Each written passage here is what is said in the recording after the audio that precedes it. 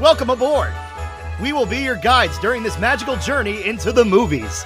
It's the perfect job for us because we love the movies. It's showtime! Ready when you are, CB! Action! Welcome to Monorail Radio episode number 189. I'm Sean. And I'm Jackie. And we are here to discuss the sequel that nobody asked for and yet everybody got, Toy Story 4. Full disclosure, we have been referencing this episode all week as The Abomination. Not to spoil our review, but we saw it in theaters.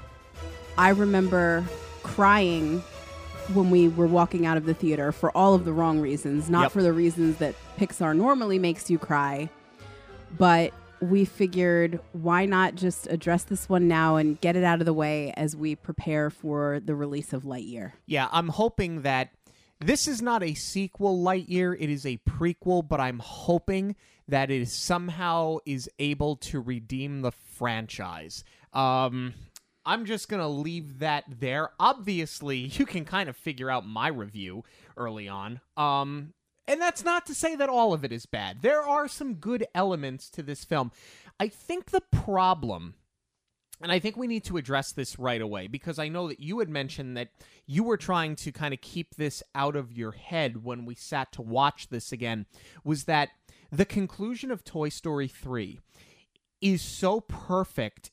And if you think about it, Toy Story, the original trilogy of Toy Story, is one of the few absolutely perfect trilogies. It is. And I think that that's everybody's biggest gripe with it, especially people our age, because we all grew up with Andy. We grew up with these films. So when Andy said goodbye to his toys and passed them off to Bonnie, we were saying goodbye to a large part of our childhood.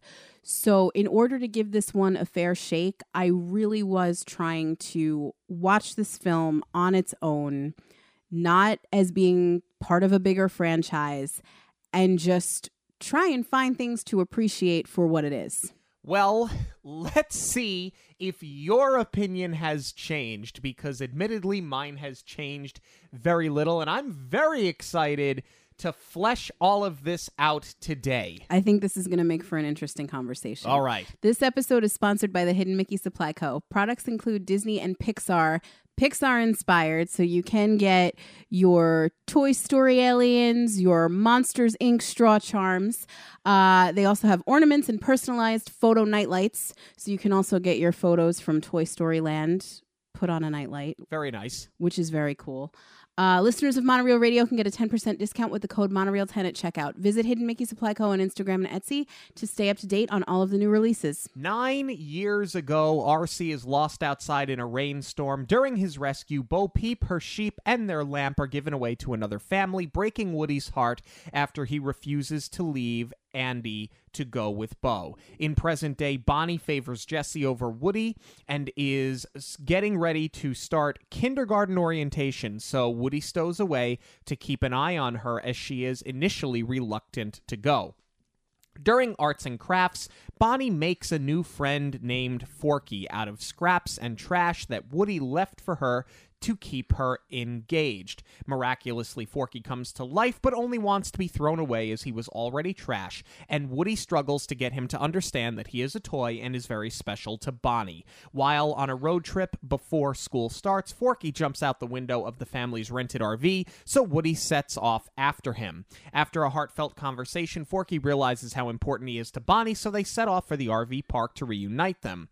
While en route, Woody sees Bo Peep's lamp in a window of an antique shop, so Woody and Forky sneak in to try and find her, but are instead found by Gabby and her ventriloquist dummy Benson, who tell Woody that they will take him to Bo. Gabby notices that Woody's voice box is in excellent shape while hers is broken and is set on getting Woody's voice box to replace hers. The shop owner's granddaughter finds Woody and takes him to the park while Benson and Gabby take Forky. At the RV, Bonnie is heartbroken to see that Forky is gone, so Buzz leaves to find them but ends up being used as a prize in a carnival game in town just outside the park. At the park, Woody and Bo are reunited, and Bo tells us that she has been on her own for 7 years and that she loves it. Bo initially doesn't want to help Woody go back to the store, as they were left there collecting dust, and she does not trust Gabby. Woody convinces her to help him get Forky back for Bonnie, and they leave for the shop. At the shop, Gabby pines over Harmony, the shopkeeper's granddaughter, and believes that when her voice box is fixed, she will finally have a kid. At the carnival, Buzz meets Bunny and Ducky, two carnival prizes who have never been claimed and love to torment Buzz until Buzz escapes and tracks down Woody and Bo. Bunny and Ducky attack Buzz, and Woody tells them that he can get them to Bonnie if they stop attacking Buzz. At the RV, Bonnie's parents are about to leave, so Jessie flattens a tire to buy them time. Inside the shop, Bo gets separated from her sheep and becomes frustrated with Woody for trying to take the lead.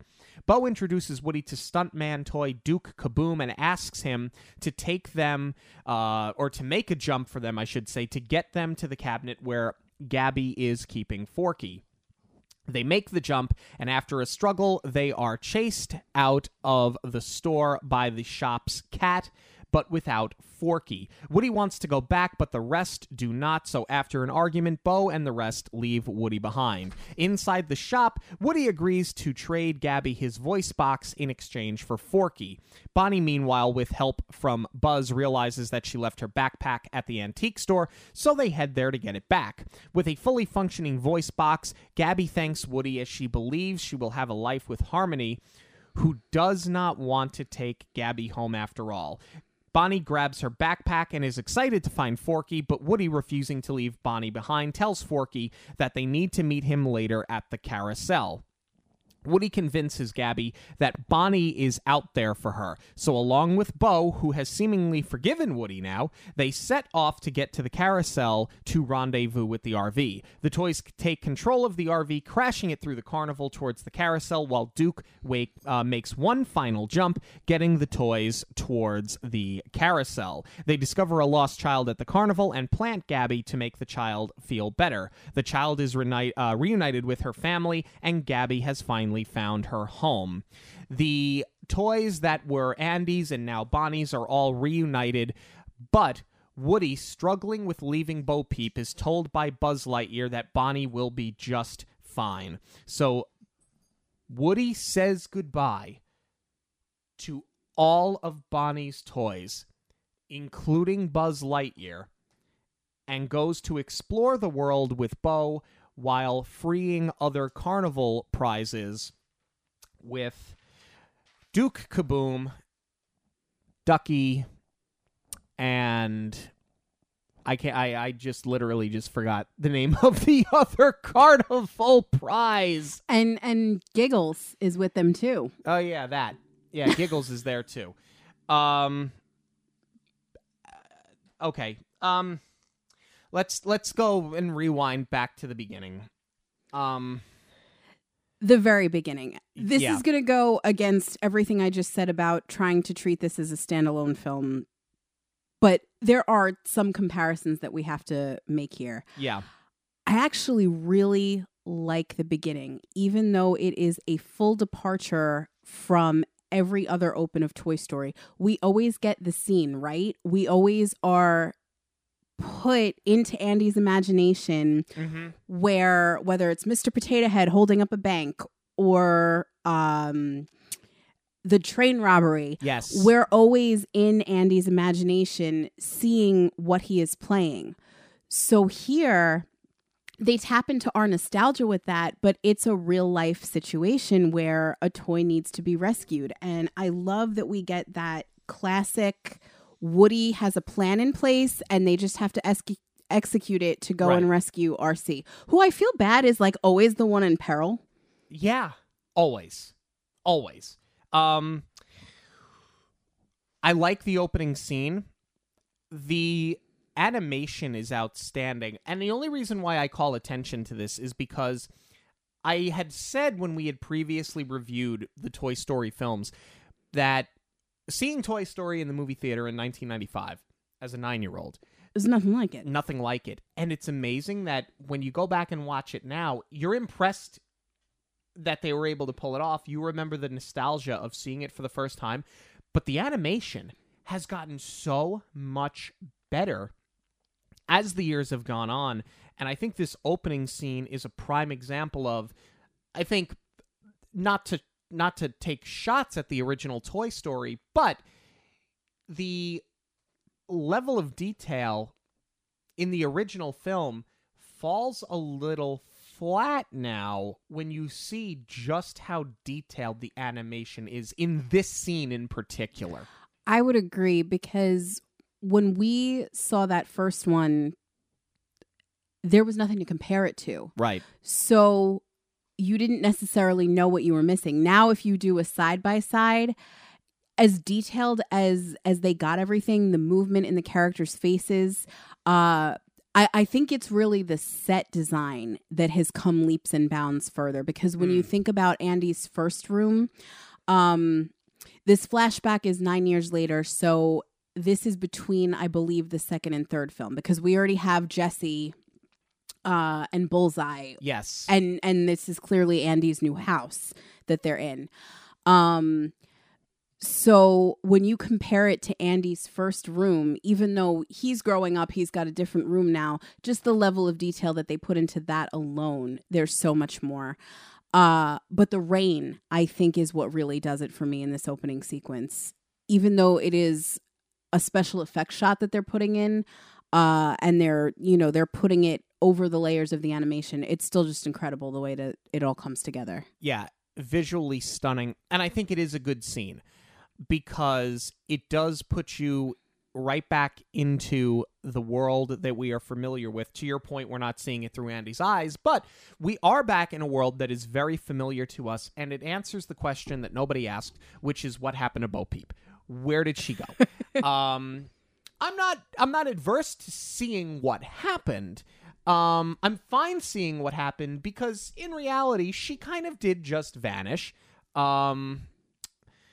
What I think is really a problem, though, when you think about the context of Toy Story 4 in general, is that Woody has an opportunity to leave, to go with Bo, but he doesn't do it.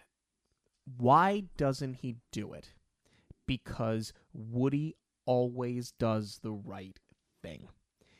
He's always the one, to the point you made earlier, that has a plan in place, that's trying to set up the moving buddies, that's trying to avoid lost toys. This is the entire premise of the first film, is how to avoid becoming a lost toy and doing what's right for your kid. Right. Pick a moving buddy. That's where we meet Woody. That is what it starts on. No, I totally agree with you. No one asked for this. Yeah. To know what happened to Bo Peep. But I will say this. I do like that they hit us with it up front like this.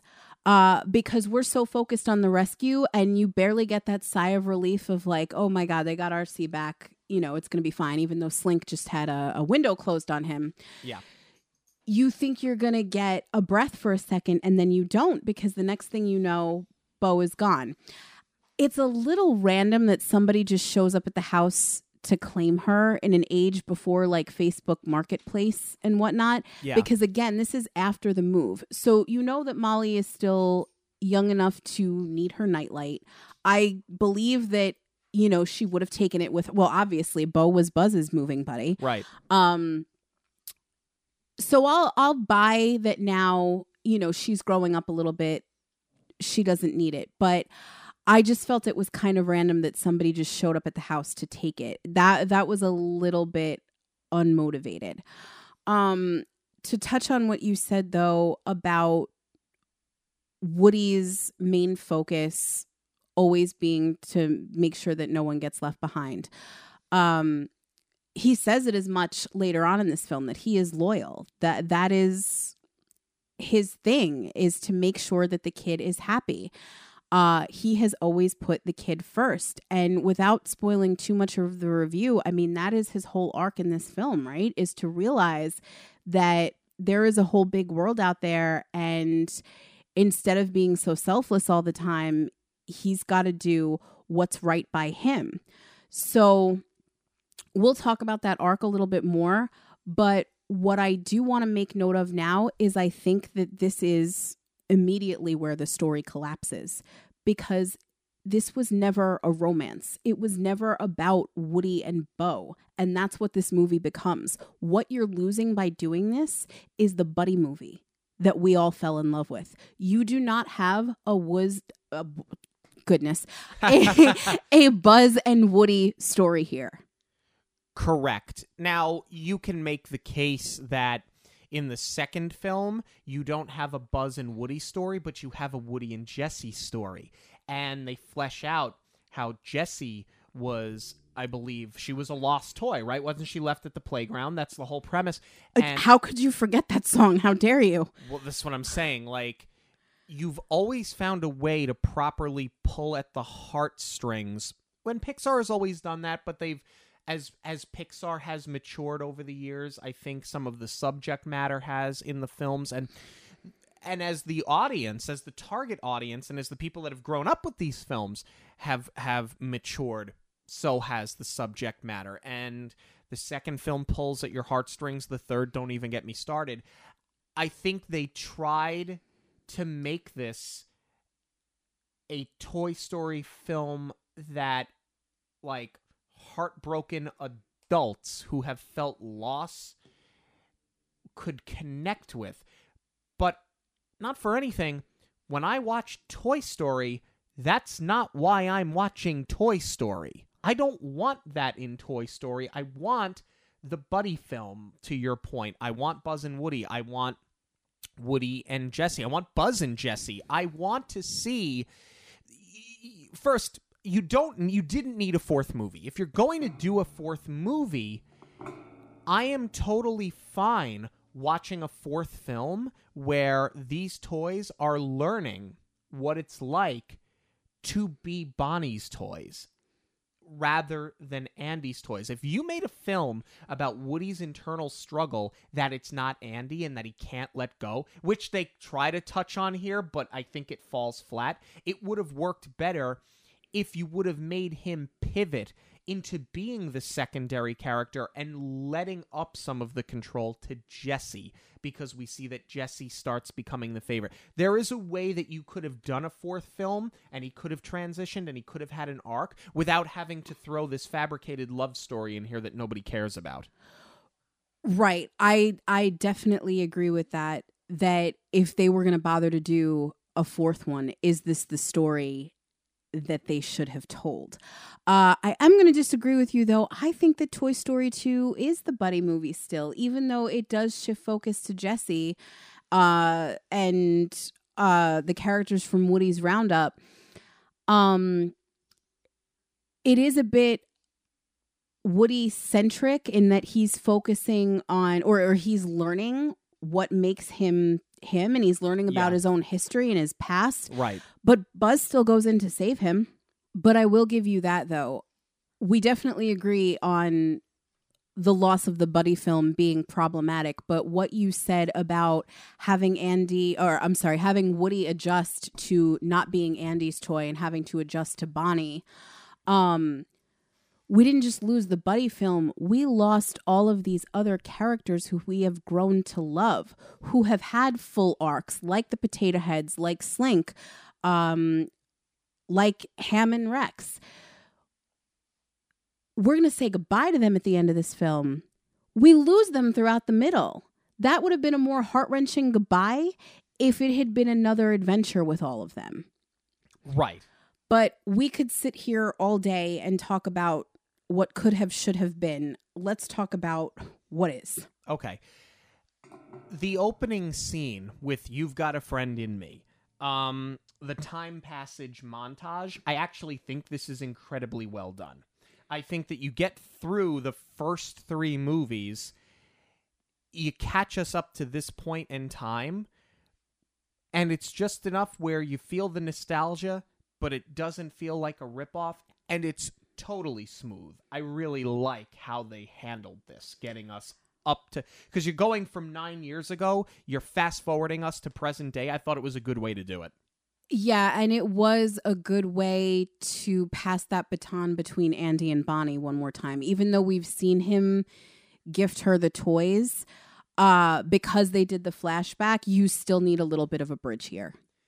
Yes. What else do we have here? The montage ends with the shot of the bottom of Woody's shoe.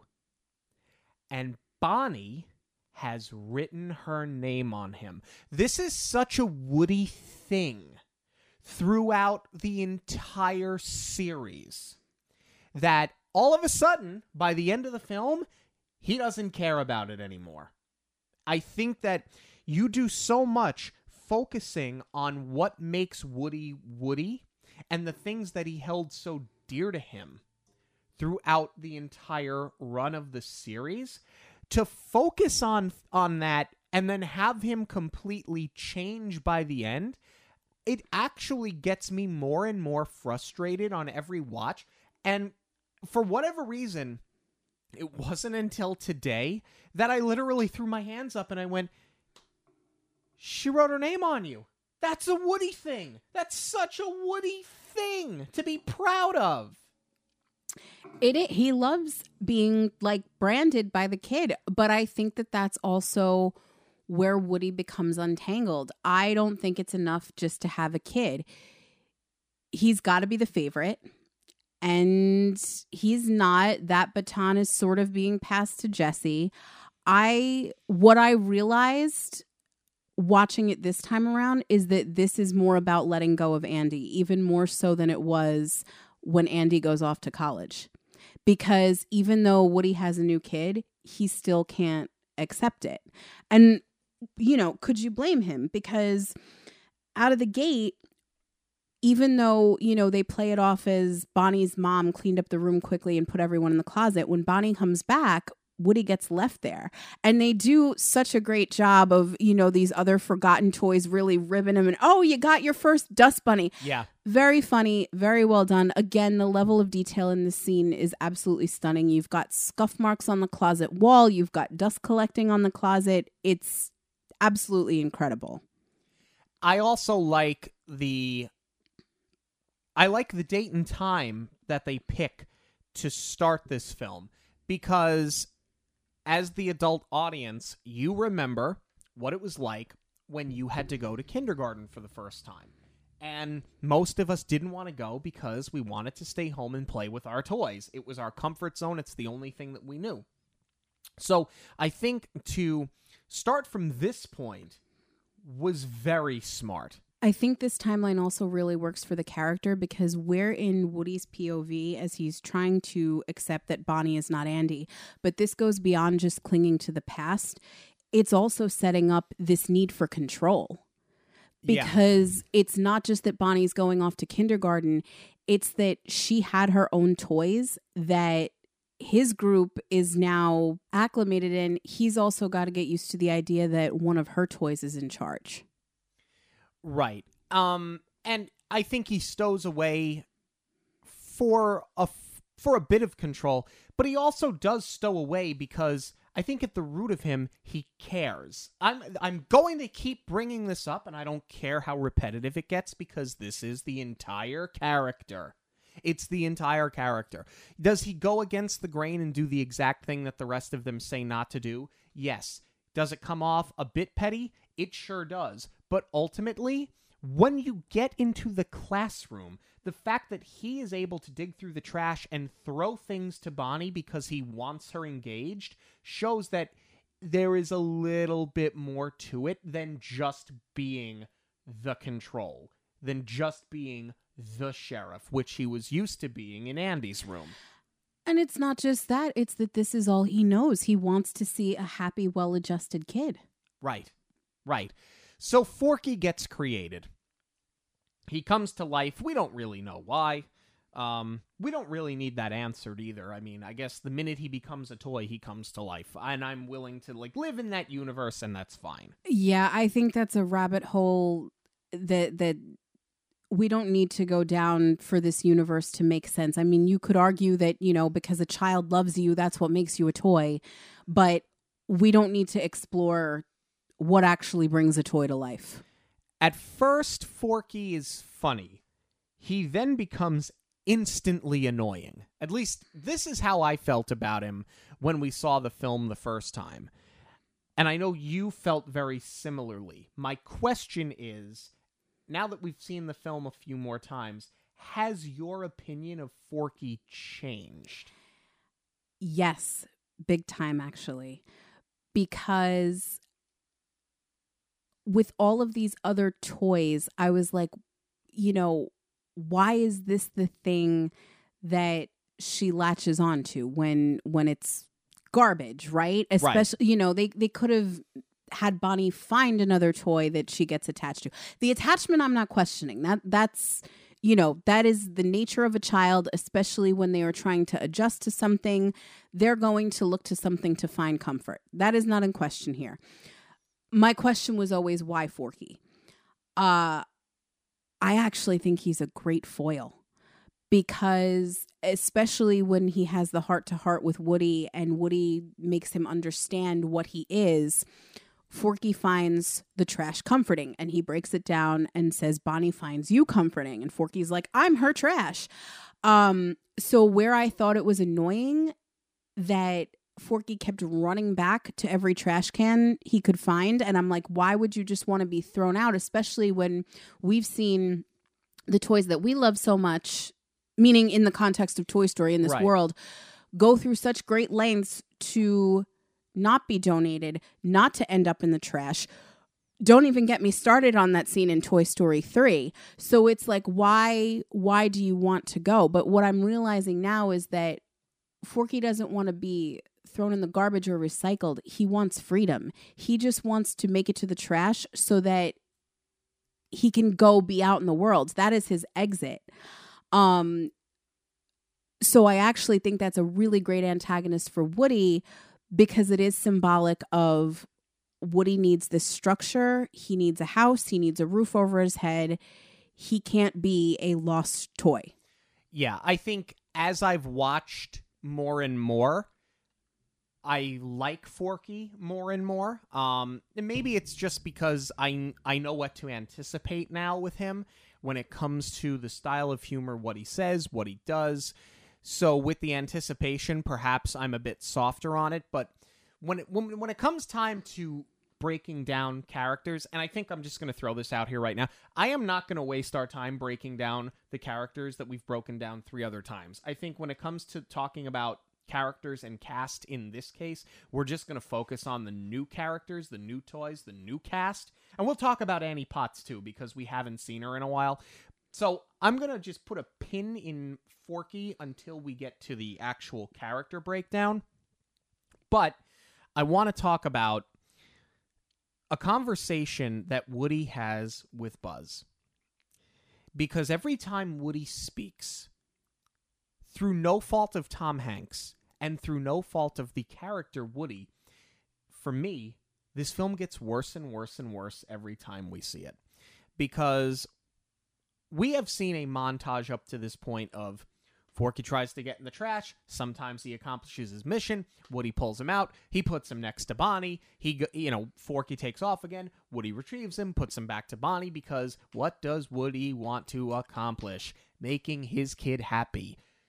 There is now a conversation that Woody has with Buzz that, for me personally, there are 3 or 4 instances where this movie becomes completely unraveled.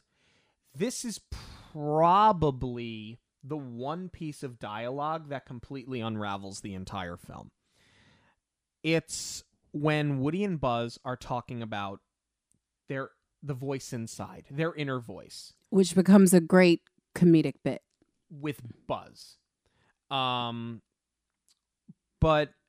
they're talking about it, and Buzz asks Woody about his inner voice. Well, Woody volunteers my inner voice, and Buzz asks what that is, and Woody explains to him that it's the thing inside you that kind of tells you what to do. I'm kind of bringing it up in layman's terms, but he says that the voice inside of him, this is in regards to why do you keep doing this for Bonnie? Why do you keep retrieving Forky? Mm-hmm. And Woody says, the voice inside me wouldn't forgive me if I just gave up. You just undid the entire conclusion of this film just in that line. Because Woody says it with integrity because it's what he believes. My voice inside would never forgive me if I gave up. I mean, that is the character, though.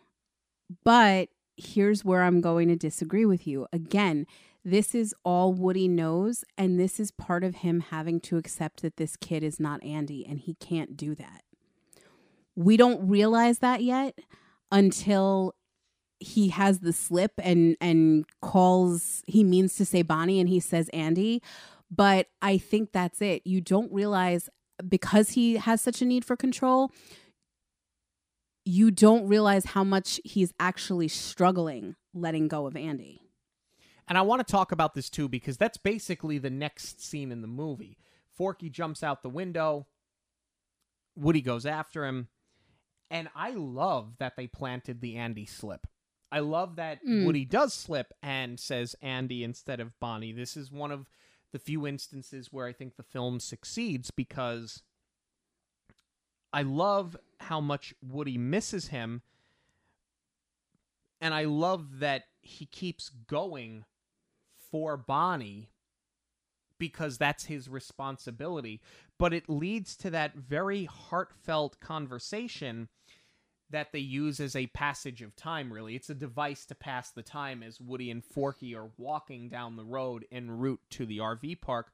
I think that it's funny. I think that it's heartfelt. And I think that Woody had to have it with somebody. I think he's got too much pride to have that with Buzz.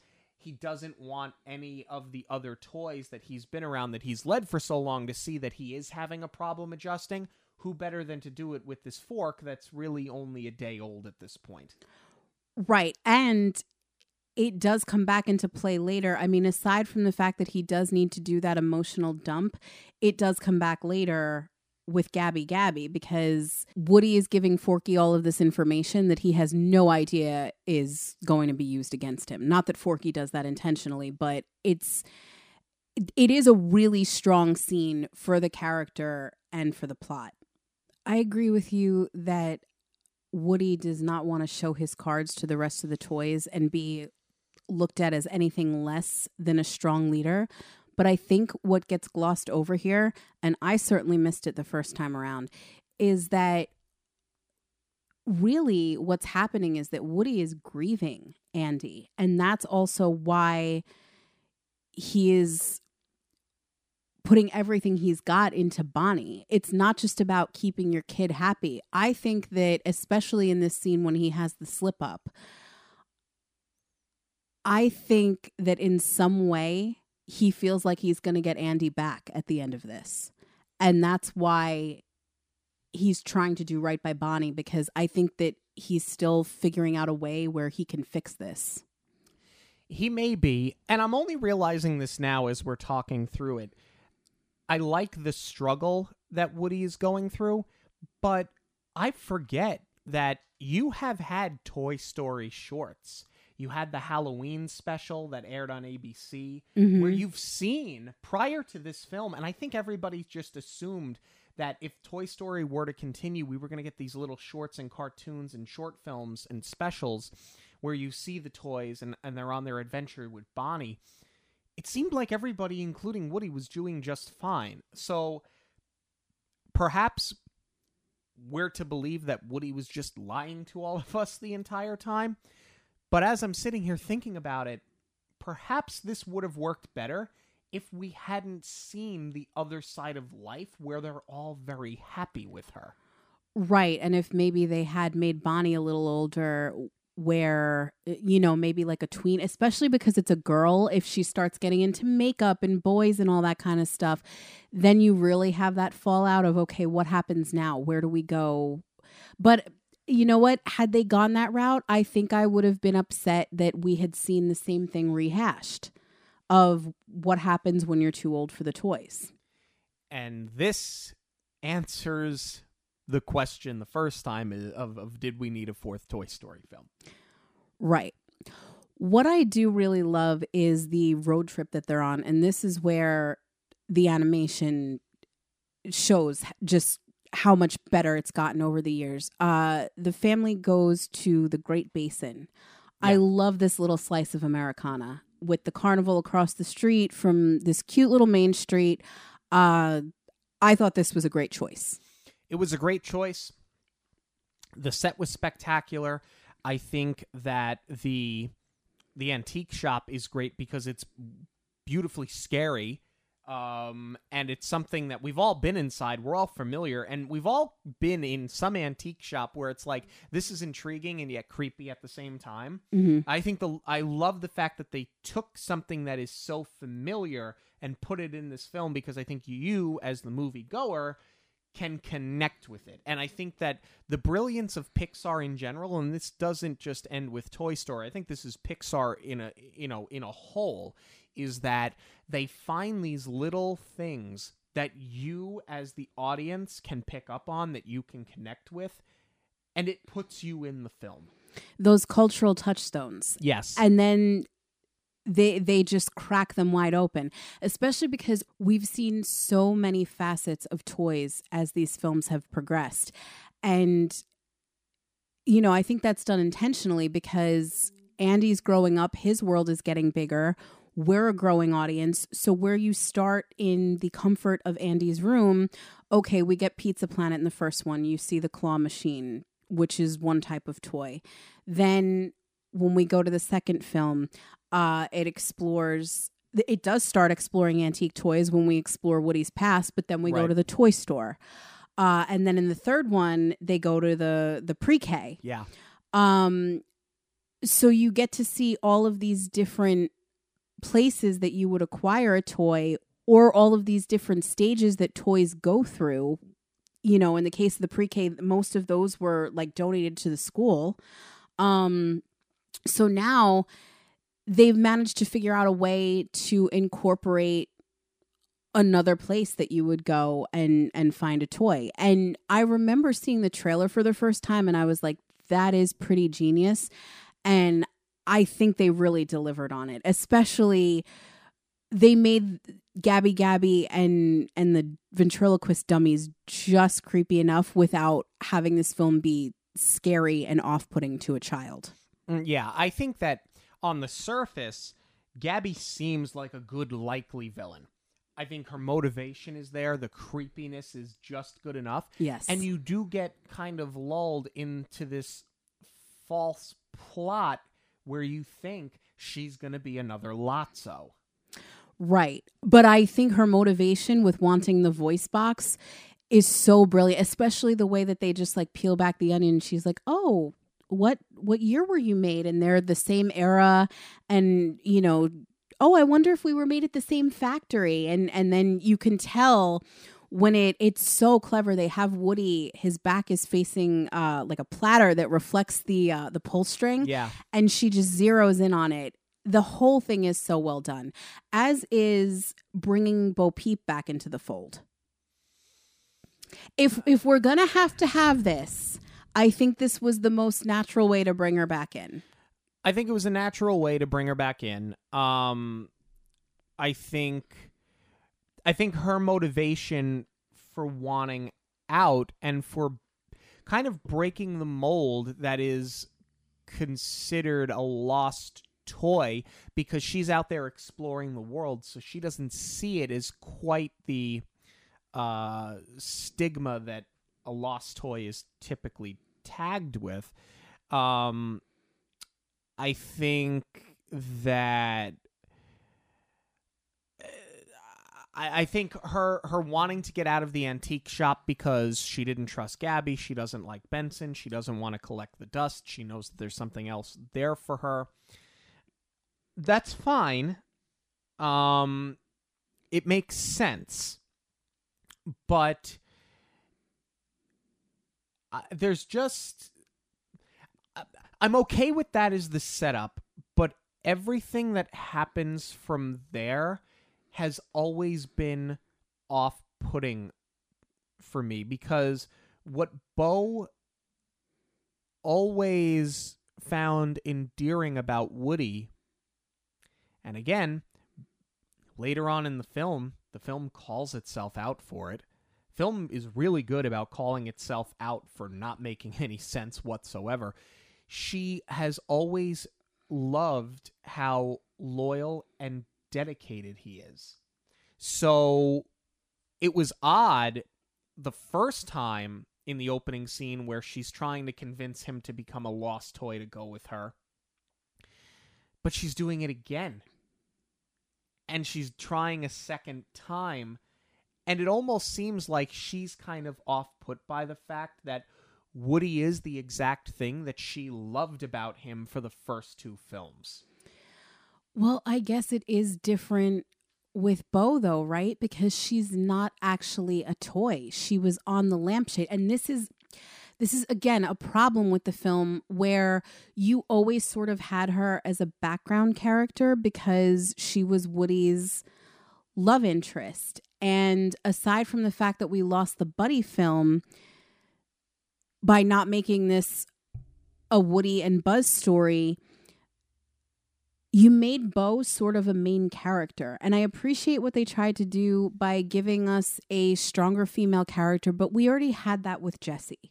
We didn't necessarily need to fill a void with giving Bo such a front row seat in this film. So I think that is where this becomes slightly problematic.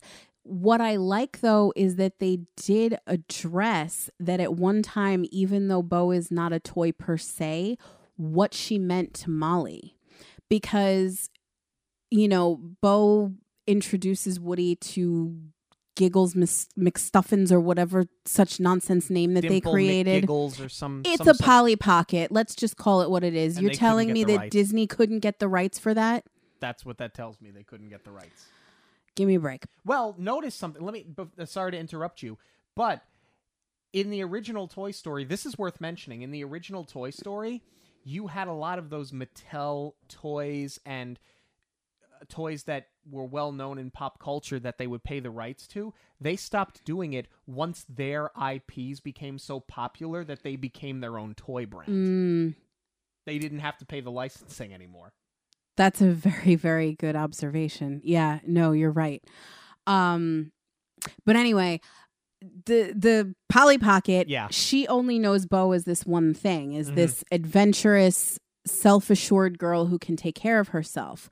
So clearly Bo told her about Woody as her love interest, but she never gave her the full picture of what her past was like and what she meant to a child.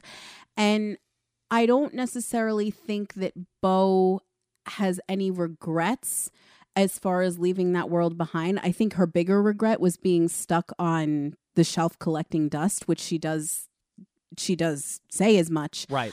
But I think that was a smart move to reveal that at one point she did have what Woody had with Andy, and she can relate to what Woody is trying to do for Bonnie because she knows what it's like to have that love of a child, which is what separates her from Gabby Gabby. Yeah. It's funny that you bring that up with Giggle McStuffins, Dimples, whatever, because the dialogue that you're referring to, Bo says to her, "Do you remember the rag doll I told you about?" And she goes, "The sheriff?" She goes, "Yeah, that's him." And she goes to introduce herself and goes, "Oh, you're a sheriff? I didn't know you were in law enforcement. You're a cop? You just referred to him as the sheriff in conversation with Bo Peep." I thought she said the cowboy, and then she sees the badge. And perhaps you're right. Perhaps it was the cowboy, and then she realized it. But even still, like, it just, I don't know. There's something about, I'm going to put this out here now because I was going to bring this point up later, but I fear I'm going to forget this point. This film had, actually, Rashida Jones and Will McCormack had started drafting, or had drafted, the fourth film, and different writers were brought in. They got credited because elements that they used in their draft were used here. It's the same thing that happened in Solo, which we recently reviewed. But the difference between Solo and Toy Story 4 is that in Solo, you had multiple writers and rewrites and reshoots and director changes. But for the most part, I didn't think the film felt like it was being pulled in too many different directions. This movie feels like it was started and stopped by multiple writers, and they couldn't weave a final project out of it. I definitely agree. That was something I was going to touch on a little bit later too, is that this feels like a brazen group of younger kids wanted to tackle this material because they grew up on Toy Story and they loved it. And they didn't do it with enough respect to the OGs. But Lasseter, Pete Docter, they all were still involved in this. But you're right. This does fall victim to there were multiple writers and it feels like it. What this scene does succeed in doing with the writing, though, is creating such tension between Woody and Bo. I think that they gave it just enough of this awkwardness between them when they first reunite, which I love that they chose to do in toy form. So they can't really have that big reunion until they're out of sight. Yeah. And then once they do start catching each other up, there's that realization, even though Woody is out in the wild now, Bo thinks for a split second that she might have the Woody that she wants him to be. And she realizes that he is never going to pick her over the kid and be the person that she needs. Yes. And I'm glad that you bring that up. I'm going to pin that for now because this is going to come up again and be a part of a bigger conversation in a few minutes where the film really feels disjointed. Buzz, in the meantime, has left the RV because his inner voice told him to go and set off to find Woody. I love that they did this. So we had talked about the ongoing bit before, but this is so on brand for Buzz that he latches on to something like this because it's... Well, actually, let me ask you something, though. Do you think this is a regression for the character? Yes. I have it in my notes. Why is he dumbed down? Because you're right. At first, it's very funny. But as the movie plays on, he realizes that what his inner voice is telling him is not what he really wants to do. And he goes with it anyway. And we've also spent 3 movies breaking him out of thinking that he's a toy. Not just that, but like realizing he's not a real space ranger, realizing that he is a toy, realizing that he's a part of this family, that he's a part of this group. And Woody has rubbed off on him so much. That's what I mean. I said he's a toy, but I meant in the sense of breaking him out of I am Buzz Lightyear, the toy mentality. We've seen salsa dancing Buzz. Spanish Buzz. We've seen factory reset Buzz. And Buzz always comes back. But Buzz has grown so much as a character that for comic relief purposes, it makes sense to do it with him because, unfortunately, you can't do it with Don Rickles. He's already passed away. They've pieced together a character using scraps from clips that were cut from other films. Mm-hmm. Okay, that's fine. Like, you just can't do much with him. Ham and Rex are not focal points here. You have to do it with Buzz, and of course he's a funny character, but yeah, I think that you took something that was initially very funny, and the minute that you had him just go with it against better judgment, it dumbs the character down.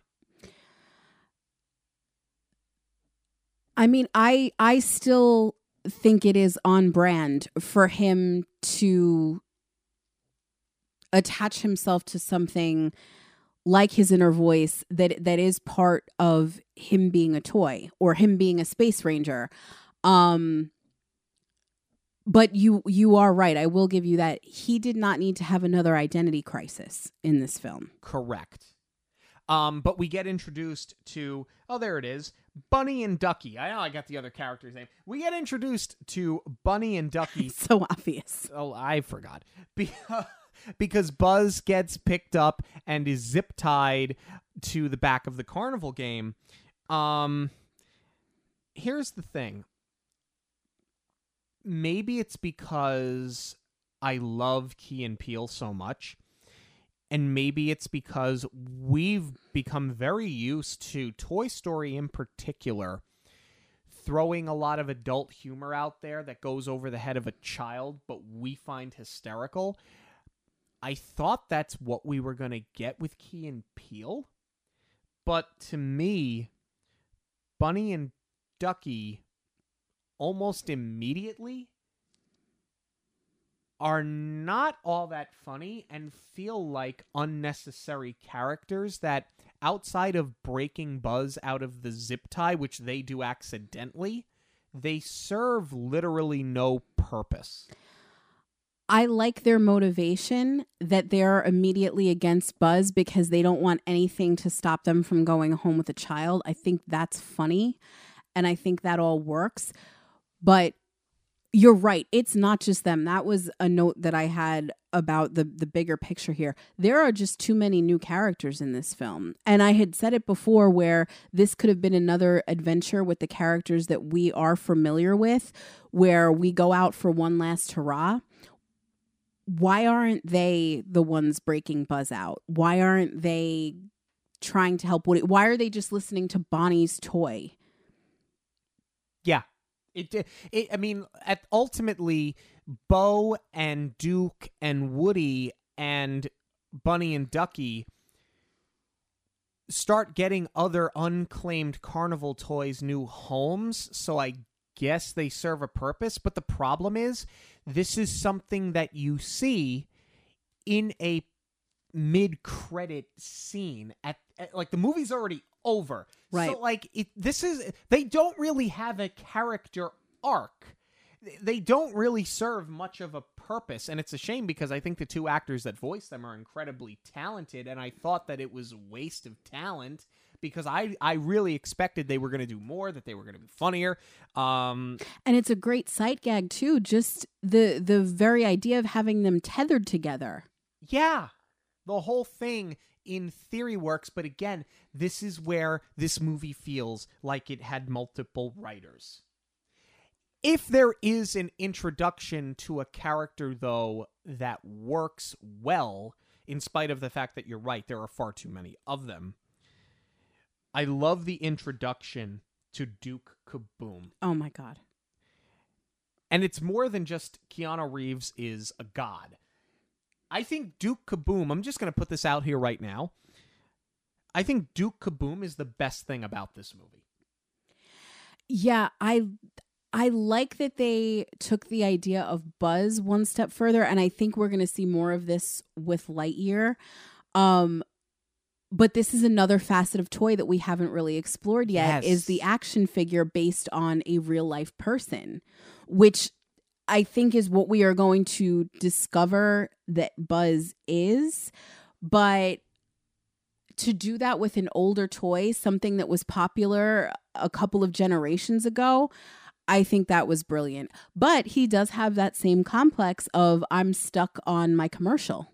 Yeah, but it's a brilliant storyline.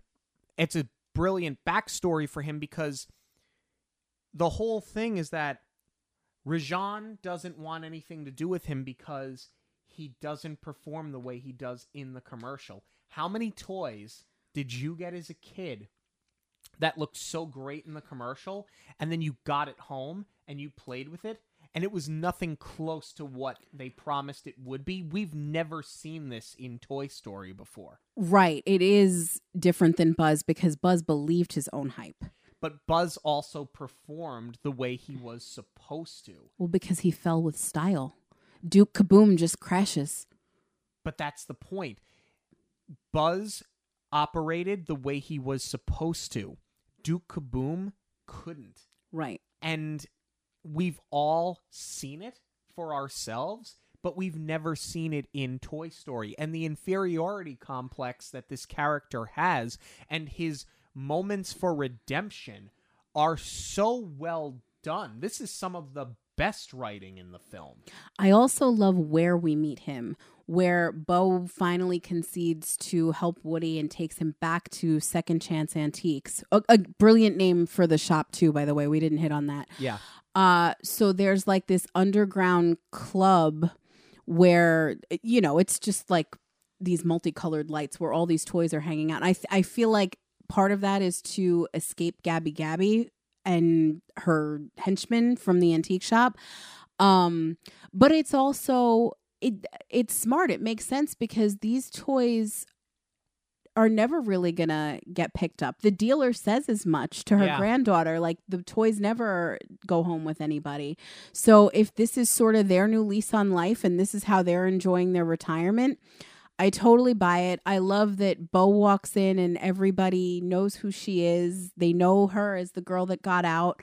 I think that this was a really great way to sort of tie Bo's world, old and new, all together.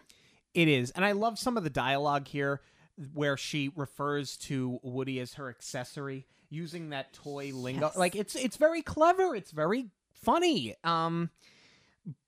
You know, and from here,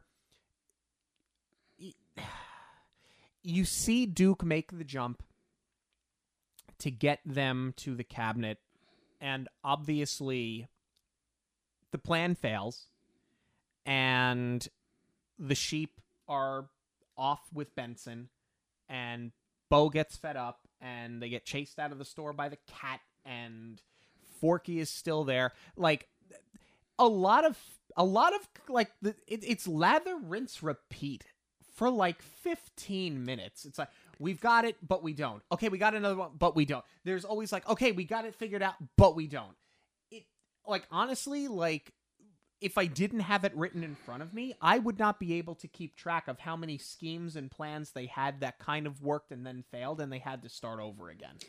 Well, I think the one driving force behind that is that this whole time they keep cutting back to Bonnie going, Forky's missing. That got on my last nerve. I understand that she is a child, a kindergarten age child. But at that point in kindergarten, are you really attached to a toy? Yes. But to a little fork, I don't buy that she's having a meltdown every time this fork disappears. I think that, and this is again where the screenwriting collapsed by having so many different groups of people and such a big cast. You had to keep cutting back to Jessie and what the rest of them were doing just to keep them and their story alive in the film. And instead, they put the focus on Bonnie. I mean, what I will say is it's very funny every time we cut back to that trailer, how now without their fearless leader, Woody, they have the inept leader in Bonnie's toy, and now even Buzz is gone. These toys are left to their own device to figure out how to stall this family. So they're just like pulling these Hail Marys with the camper.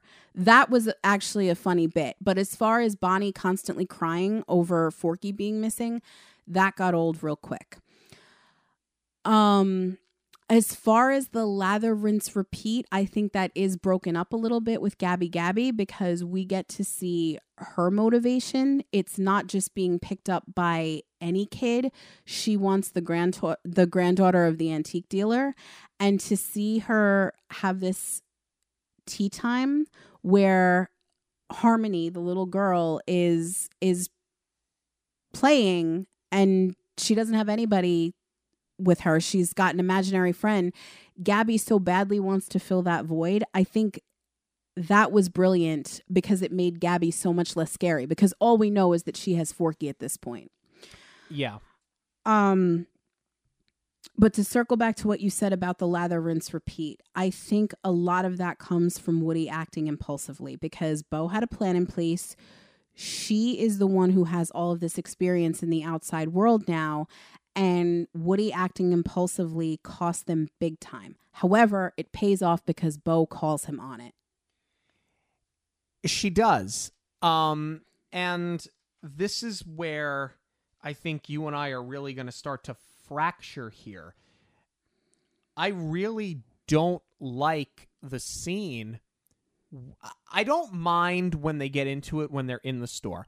I really, with a passion, dislike the scene outside of the store once the cat chases them out the window, where Woody and Bo get into an argument about what loyalty means and what they should be doing, and how Woody does not want to leave Forky behind because he just needs to do what is best for Bonnie.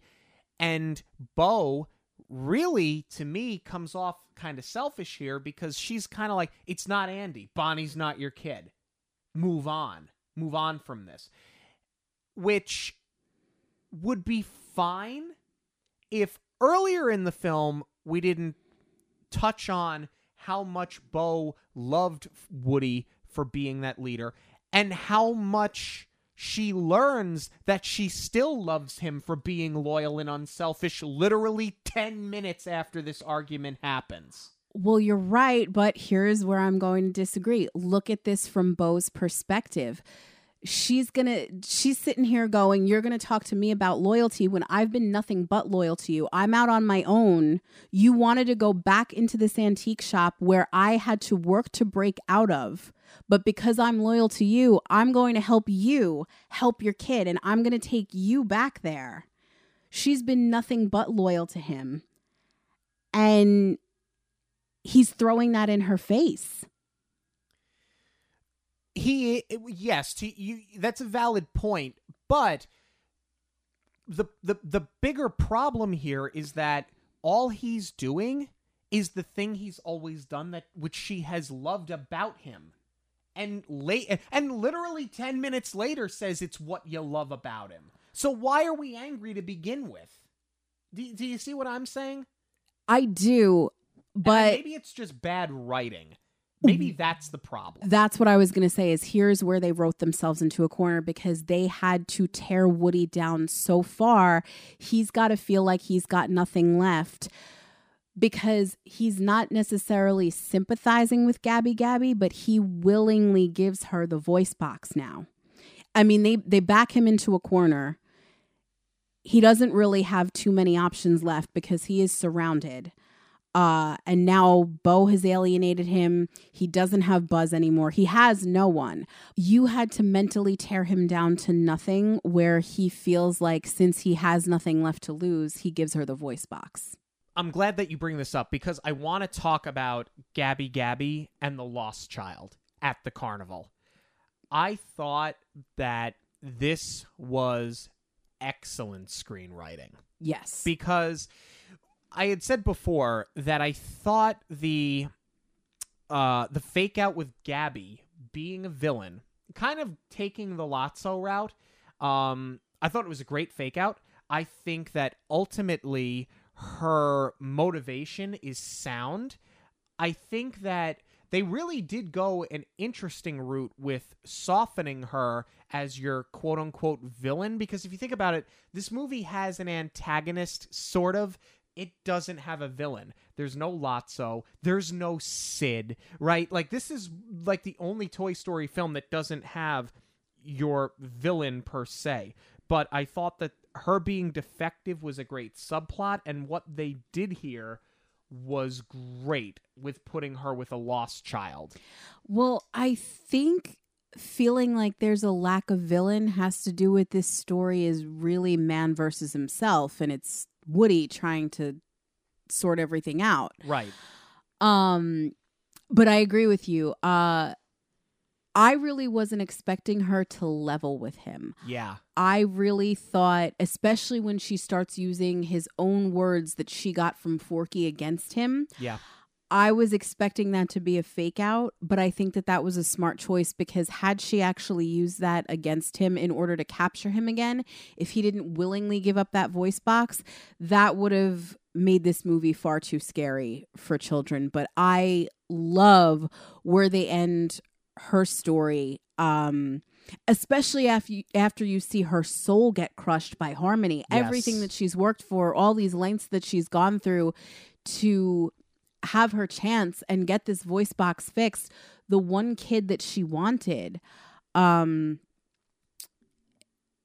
see that not work out, like, you really do feel for her. And I think that also it was smart to sort of plant that seed where Woody starts this matchmaker role, if you will, where it's about getting every toy paired with a kid. And I think the other thing, too, is after seeing how her plan to wind up with Harmony fizzled out, how quickly she was to give up and lose hope, it would have made sense to put her with Bonnie, but it was an easy out. I think it meant more to Gabby to be with that child who was lost, who needed comfort, because it's almost an exact replica of what she had been through herself. Right. One needed the other just as much. I also like that Duke Kaboom gets his second chance here and that they actually give him a real life target to hit and he makes it. Yes, that was great. So for all of the good that we do here, building up to the finale of this film, let's go ahead and ruin it. And ruin 20 years of character development in favor of a love story that nobody asked for. Well, that's pretty much it in a nutshell. I also love here, we were sort of remiss not to mention it. One of the things that they did really well while they are pulling off this one last run with Duke, the rest of the toys, again, without a leader, have pulled a Hail Mary on the RV. Yes. Jesse popped the tire. That was a while ago. Right. Now the dad, who is about ready to just completely lose it, no longer has control of the RV. They impersonate the GPS, which is so funny. The unicorn's trying to get Dad arrested, and now they lock him out of the RV after he's been pulled over by a cop for starting and stopping. It's Griswold level insanity on this vacation, and I'm here for it. Yeah, it's really well done. And yes, as you put it, they build us up to tear us down. So let's just discuss the elephant in the room here. All right, like this is the entire, not the entire problem with the film, because I've listed out things that I found problematic. You didn't see them necessarily the same way, but can we all agree that the end of this film, forget the fact that it kills your inner child, but it just makes me angry every time I watch it, because you had this most perfect conclusion in the third film. And I know that for you personally, you were trying to put the third movie aside and just review this for what it was.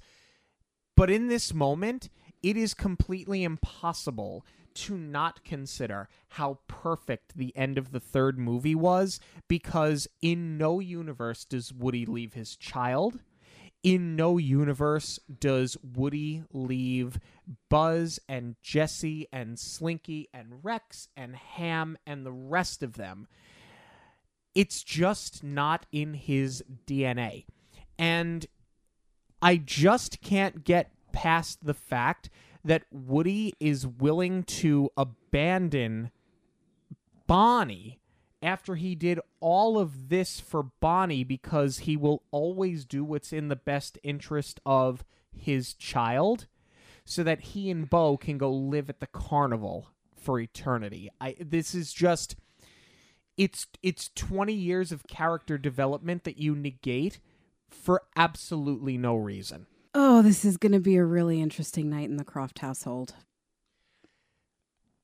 Let me just say that we did not get an episode out last week because, unfortunately, you had the Rona.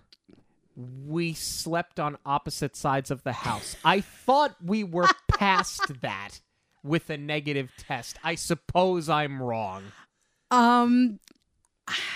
Choose your words wisely.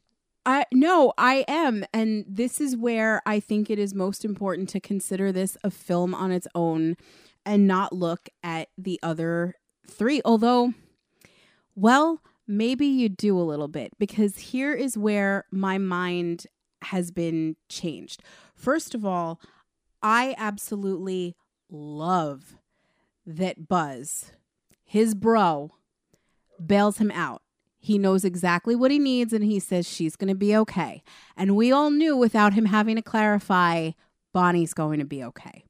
I love that. I think that that is a perfect moment between the two of them.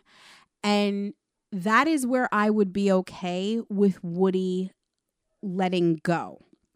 What makes it more difficult is that they do bring back the rest of them.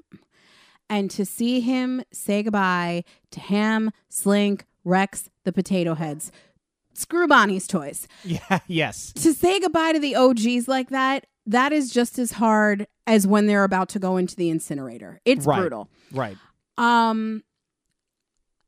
And to your point, this is what I hated about it the first time.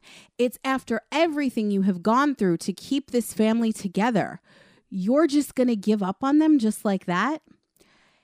Here's where I disagree now, though, with the 20 years of character development. You need growth. Otherwise, it's not going to feel like good character development. I feel like had Woody taken Gabby and they would have all gone back to Bonnie's house in this picture-perfect ending, we'd be sitting here complaining that it was too much of the same thing. Mm-hmm. Was it a bit heavy-handed in that they spelled it out for us that Woody is no longer a lost toy? Because he was lost. That was the whole thing. And I think this is where you need to separate it the most. Woody was never doing all of this for Bonnie. He was doing it for Andy. This was about being loyal to Andy. It was about thinking that this is what Andy would have wanted. It's about being conditioned to do what he was supposed to do. Now, if you're looking at this in the context of Woody is a toy who happens to be able to have life, then he should just fulfill his purpose and do the one thing. I think where the discourse is that we have come to look at these toys as human, and as a human character, Woody does need to grow. This is almost like Woody going off to college now, where he has been doing one thing, what he was supposed to do his entire life, or what he thought he was supposed to do. And for the first time, he's able to step back and say, what is it that I want? And he has the freedom to make a choice. I don't know that having Bo be such a big part of that decision was the route to go, but I think no matter what version of this story you're telling, whether it was Bo, whether it was another adventure with the rest of the toys, whether it was Jessie, I think you're going to come to this same point where Woody has to make a choice of, do I stay with the kid or do I go out on my own like this? And I think the other thing is, again, it's not Andy where he was the favorite toy. It's Bonnie. He's faced with the same thing that Bo was when she was in the antique shop. She's sitting there collecting dust. He's sitting there with dust bunnies in the closet because he's not getting picked. Is that the life that he wants? The rest of them, and this is I think what really bothers me, is these other characters that have developed and had full arcs that we have grown to love, they're complacent to stay with Bonnie. And that's what really bums me out, is that you've given these deep characters that we've all come to love complacency, and you didn't give them a choice. I mean, for the most part, they have always followed Woody. Do I think that they were going to follow him off into the abyss of traveling carnivals? No. But I don't like that they just decided to sit this one out. Here's the thing, and I'm not arguing the point that you just made, but this only just dawned upon me as you were talking through it, because you said that Woody is not doing this for Bonnie, Woody's doing this for Andy because he's kind of refusing to give Andy up in his own mind. If I remember correctly, because admittedly, I have not watched Toy Story 3 since we watched it for the show.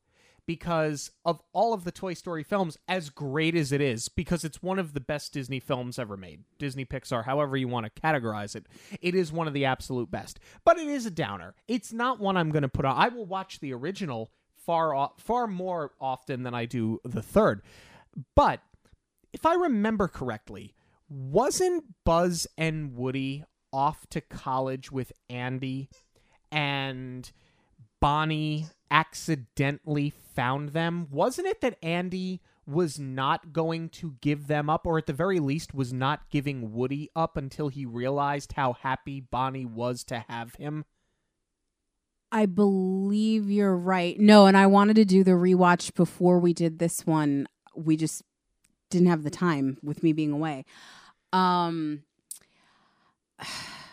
I think you're right. I think he was going to take them like as collectibles for his dorm, and then they got mixed in, or I think they ended up in the box probably because they did something and had to catch up with the rest of the group and threw themselves in the box, and then it was too late. Or Woody was trying to keep all of them together. Yeah. So the fact of the matter is, they were never supposed to be there.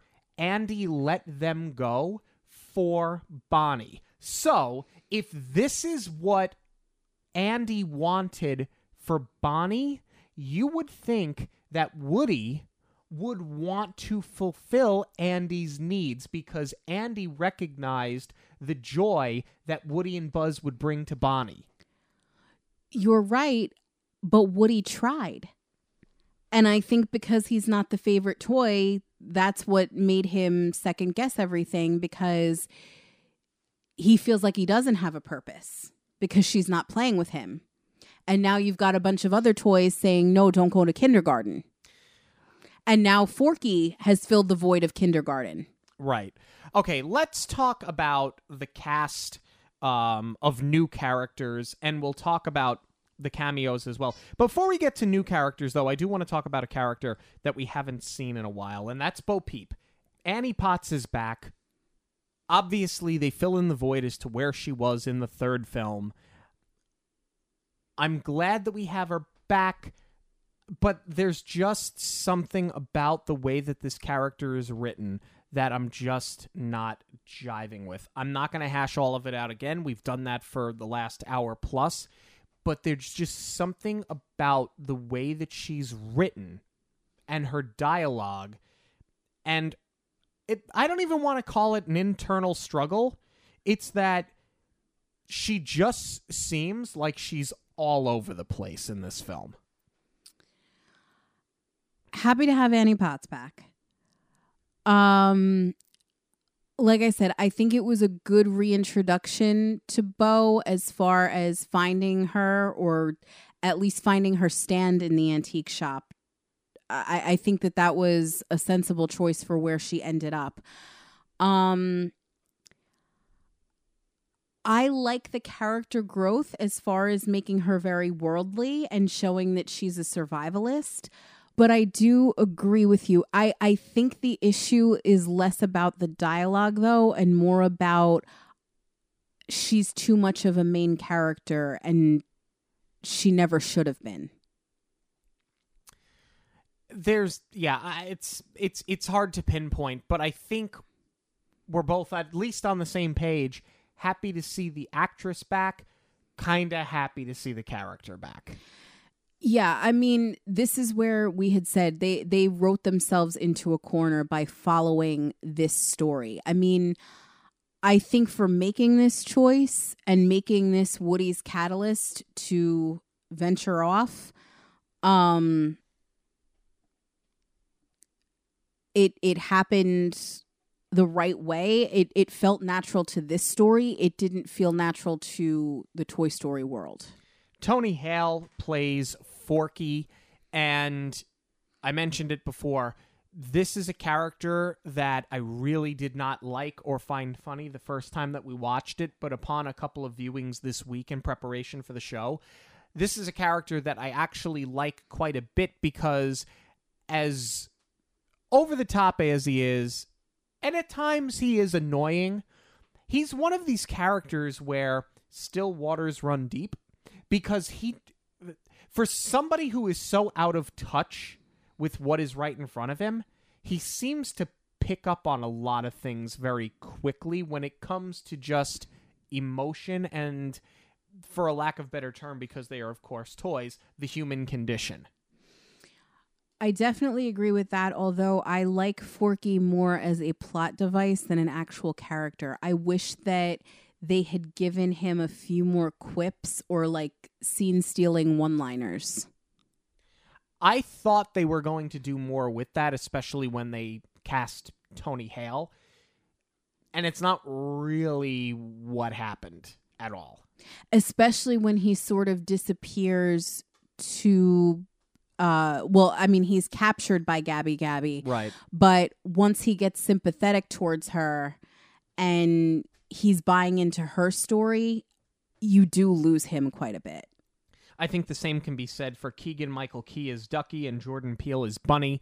I said it before. I had hoped that they would have been a little bit more utilized with comic relief in terms of the jokes that would pander a little bit more to the adult audience because both of them are so ridiculously funny and so talented.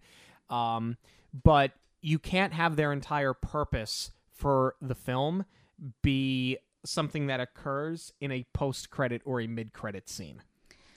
I love having Key and Peele in this universe, but they could have done so much more with these characters and they squandered it.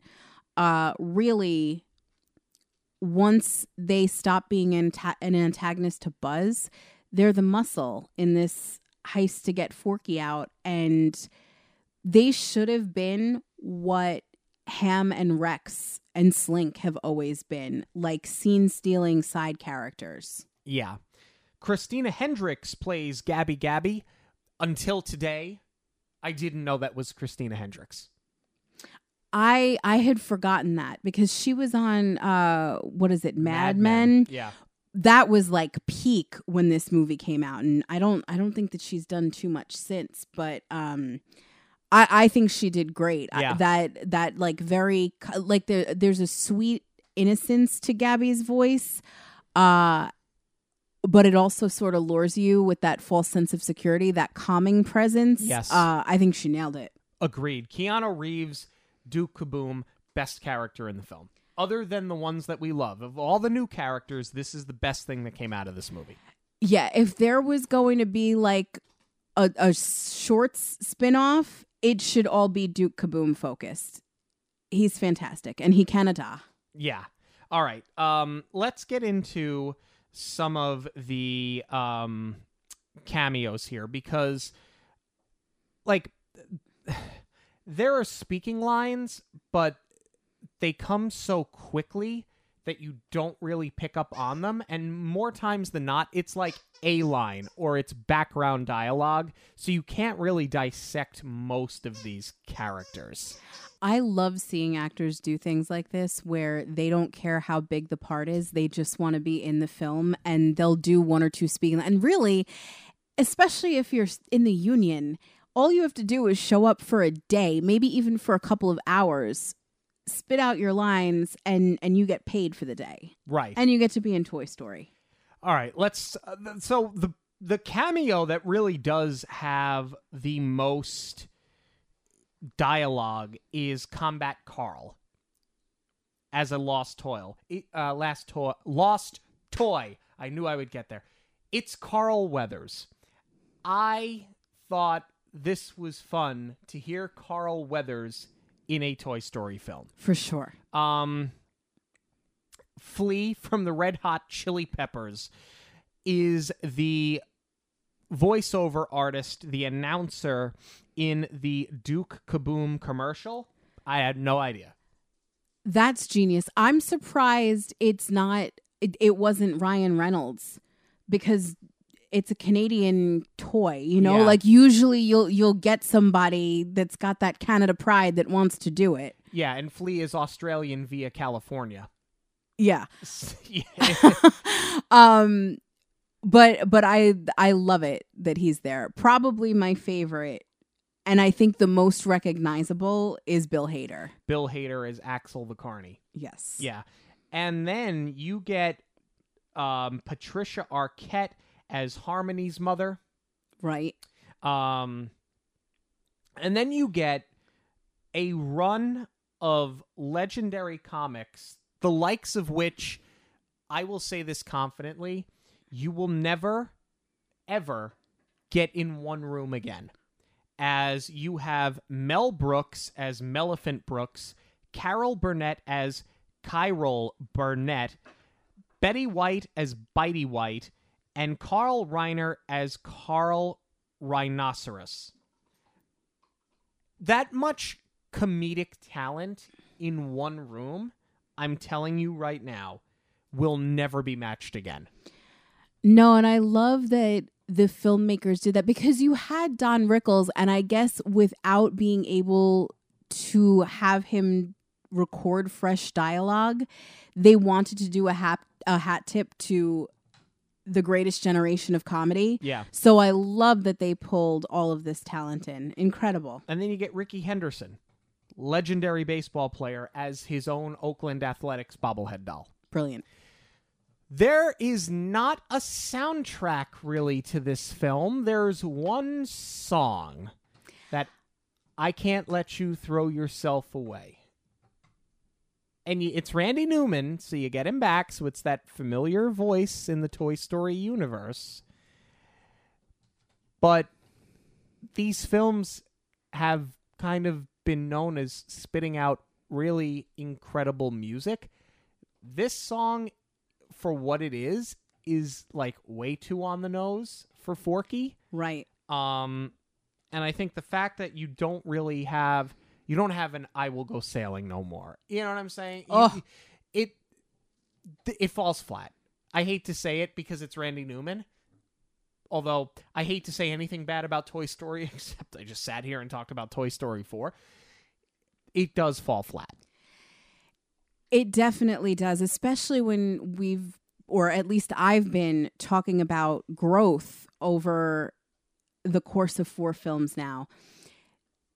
The soundtrack should have supported that. And not only did you not have the songs to back it up, you can feel that lacking, that there's only the one song. Aside from the fact that it's not his best work as far as Toy Story goes, to not have a full soundtrack of songs that are so tied to these scenes. I mean, I Will Go Sailing No More. You don't think it's going to get any more sad than that. And then they hit you with When She Loved Me from Toy Story 2. And the knife just twists in your heart even deeper.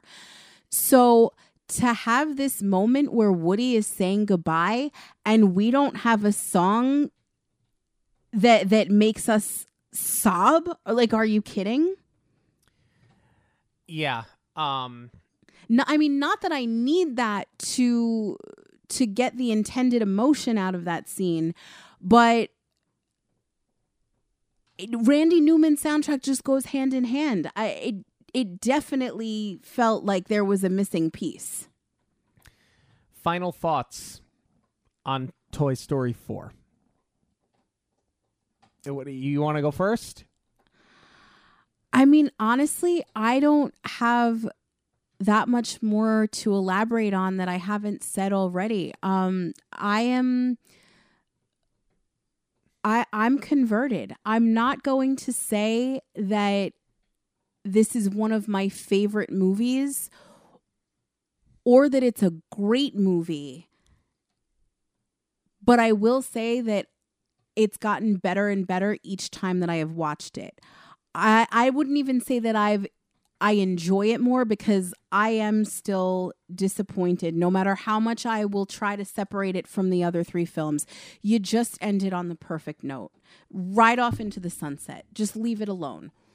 We didn't need this. But being that we have it, I am trying to be objective with it and look at it for what it is. And what it is does tell a pretty complete story.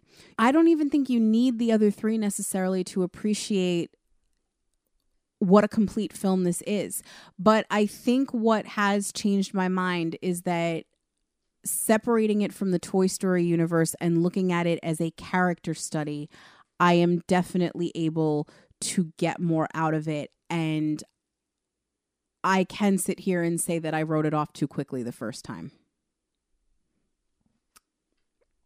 There is no Dana, there is only Zool. Oh my goodness.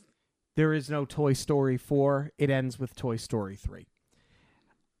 I think that at this point, I'm willing to die on the hill that this film was unnecessary.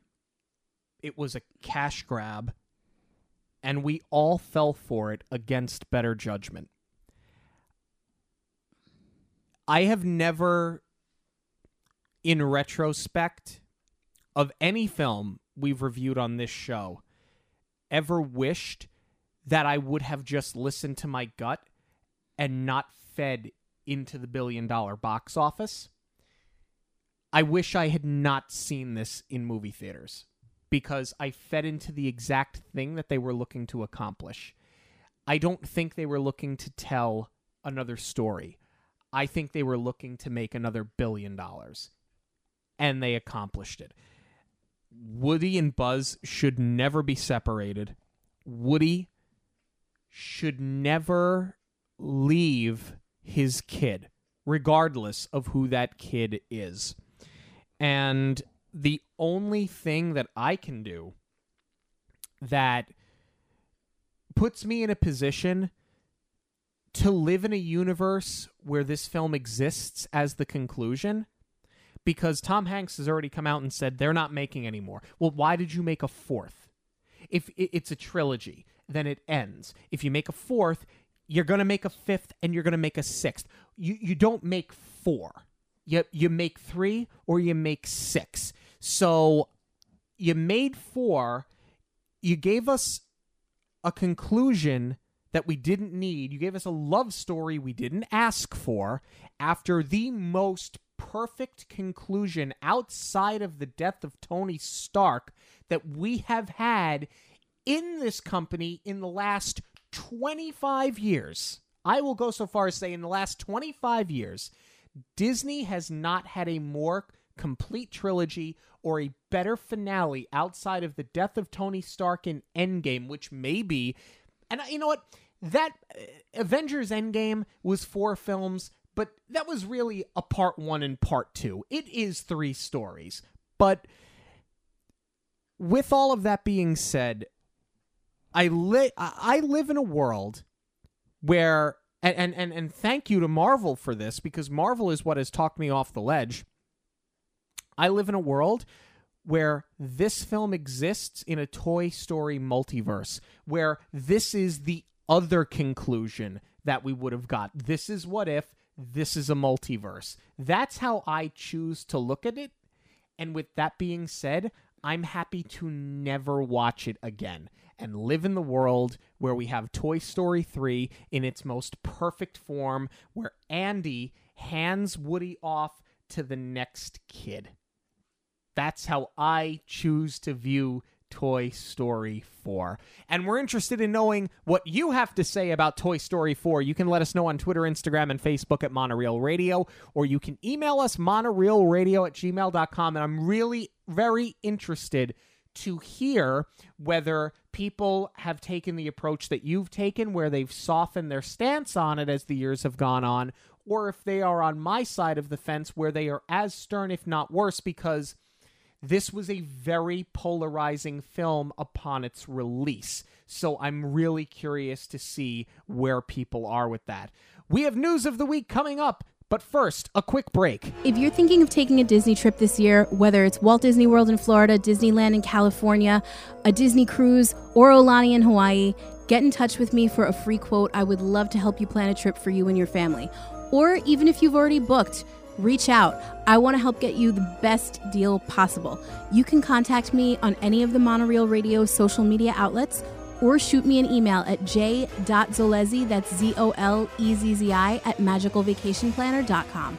News this week is brought to you by Karma and Kismet Design. If you are looking for that touch of Disney in your home decor like we were after we bought our house down here, Kelly has you covered, and she's got an assortment of other services that she offers. Plus, listeners of the show get a 10% discount with the code Monorail10 at checkout. To see all of her products and services, it is online at karmaandkismetdesigns.com. That's Karma, the letter N, kismetdesigns.com.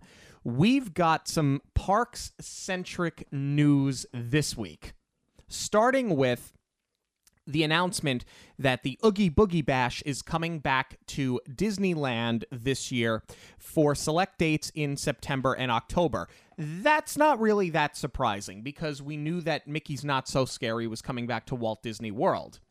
However, what makes this interesting for Disneyland is that Magic Key sales have been halted. There have been no renewal dates announced, and every pass is set to expire in August.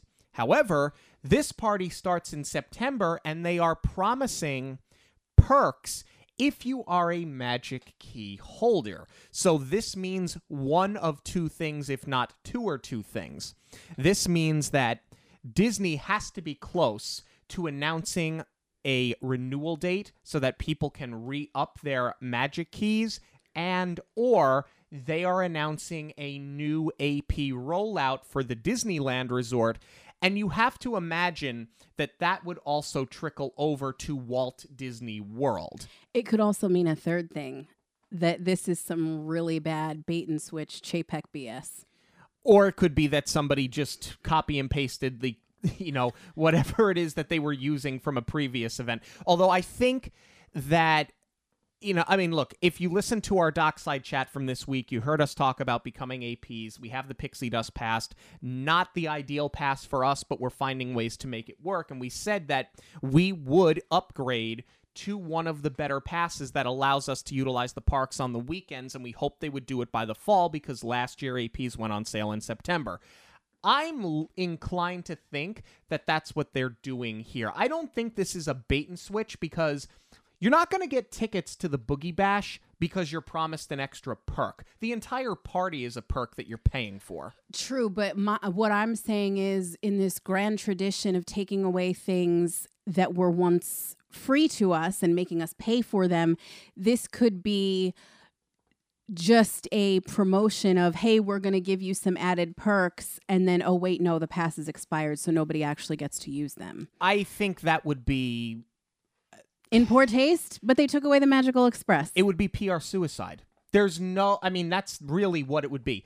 Disney has not had the grandest public relations lately. If you were to do that, if you were to promise that passes were coming back to sell tickets to an after-hours event that you're going to sell out anyway, just so that, you hope that people that already have a Magic Key would be inclined to do it, just to sell the ticket and then not make good on it,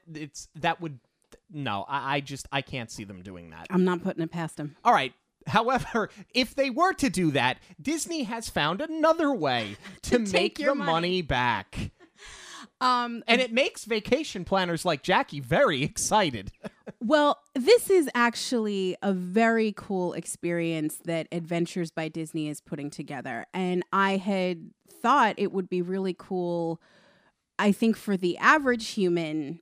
I was thinking like maybe for our retirement or something, and then I looked at the price tag. So what they are doing, it is a Disney Parks Around the World private jet adventure. So this trip includes, it's 24 days long. It would include a stop in each park, and there are also bonus excursions that include a Lucasfilm campus tour, a Tokyo Disney Sea experience with Walt Disney Imagineering, and the Walt Disney Studios tour in Burbank. So you're not just getting to visit all parks. Those for those three, that makes it really worth it. So it starts in California. It either leaves from LAX, John Wayne Airport, or Long Beach Airport, which we're big fans of, and it returns to MCO in Orlando. So you're literally going around the world, and it would also include 68 meals, 23 breakfasts, 22 lunches, and 23 dinners. It's a great idea for the ultimate Disney fan. Going around the world in a small group with like-minded fans. I think it sounds really cool. You want to take a guess at what the price tag is? Well, geez.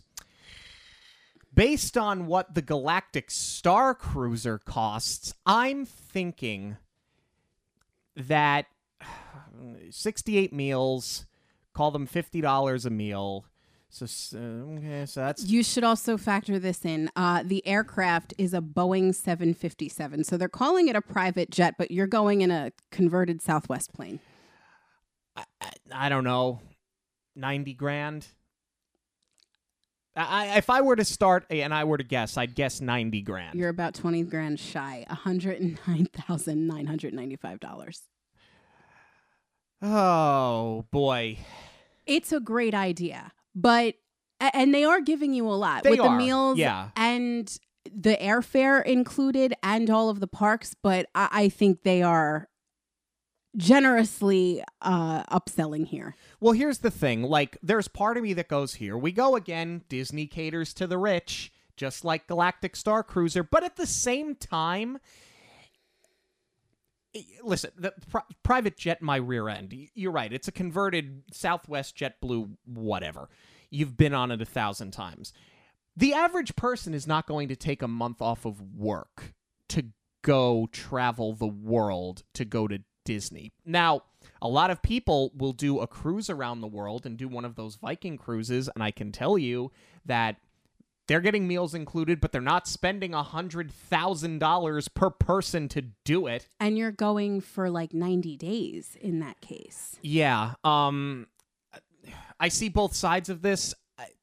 When you factor in the cost of the meals, the airfare, especially with the price of gas right now, what airfare is going to be, park admission, hotel, I still think it's a reach. I still I feel like I could price out this vacation for far less than $100,000.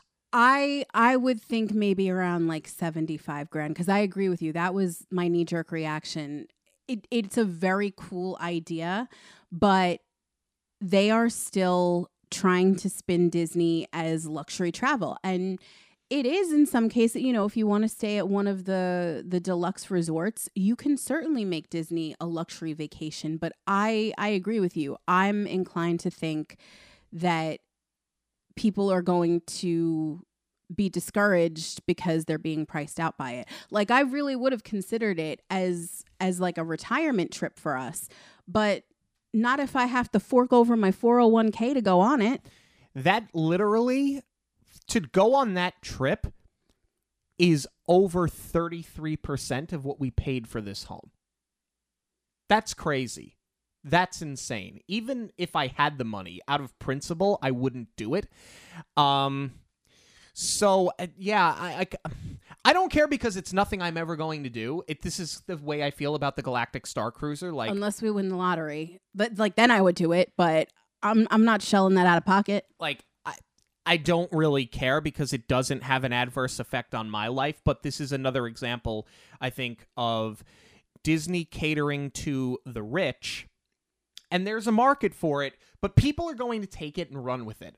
Like, we have the ability to go, yeah, it's a rich person's trip, move on. The same way we've never stayed at the Grand Flo, we've never stayed at the Poly. We've always been the value resort because that's what we can afford. That's what's within our reach. We accept it and we're fine with it. However, that's average. I think that's average. But the problem is the last two big offerings that you've done and that you're rolling with right now are only catering to that audience. And they know it too, because the on sale breakdown it goes first to people who have taken 3 or more Adventures by Disney trips, which are not cheap. Then 2 days later, it's on sale for anyone who has gone on an Adventures by trip. Then it goes to Golden Oaks residents, and then it goes to the general public. Do you think it'll actually see a general public on sale? I have to see how many trips they're actually offering. I don't know if this is like a one and done. I don't think so, because then you're really excluding people from it. But I think if they're offering like multiple voyages around the world, the first couple are going to fill by the time it gets to Golden Oaks. Well, I'm going to keep an eye on it. You're going to keep an eye on it. And we want to know what you have to say about this excursion. How quickly did you decide you were not going to go on it? How do you feel about Magic Keys coming back or being available for renewal? Are you a Disneyland resort regular that has been nervous that your membership was going to lapse, or are you in the same boat that we're in here on the East Coast, where you either couldn't get the pass that was meant for you or you couldn't get a pass at all? We want to hear from you. Twitter, Instagram, and Facebook at Monorail Radio, or you can email us monorailradio@gmail.com. Thank you all so much for joining us this and every week on Monorail Radio. Don't forget to like, subscribe, and rate us on Verbal or your podcast platform of choice. We are on social media, Twitter, Instagram, Facebook, and TikTok at Monorail Radio. And for links to everything related to the show, it's online at monorailradio.com. For Jackie, I'm Sean. Have a magical week, everyone. On behalf of Monorail Radio, we'd like to thank you for joining us. We'll see you at the movies, the stuff dreams are made of.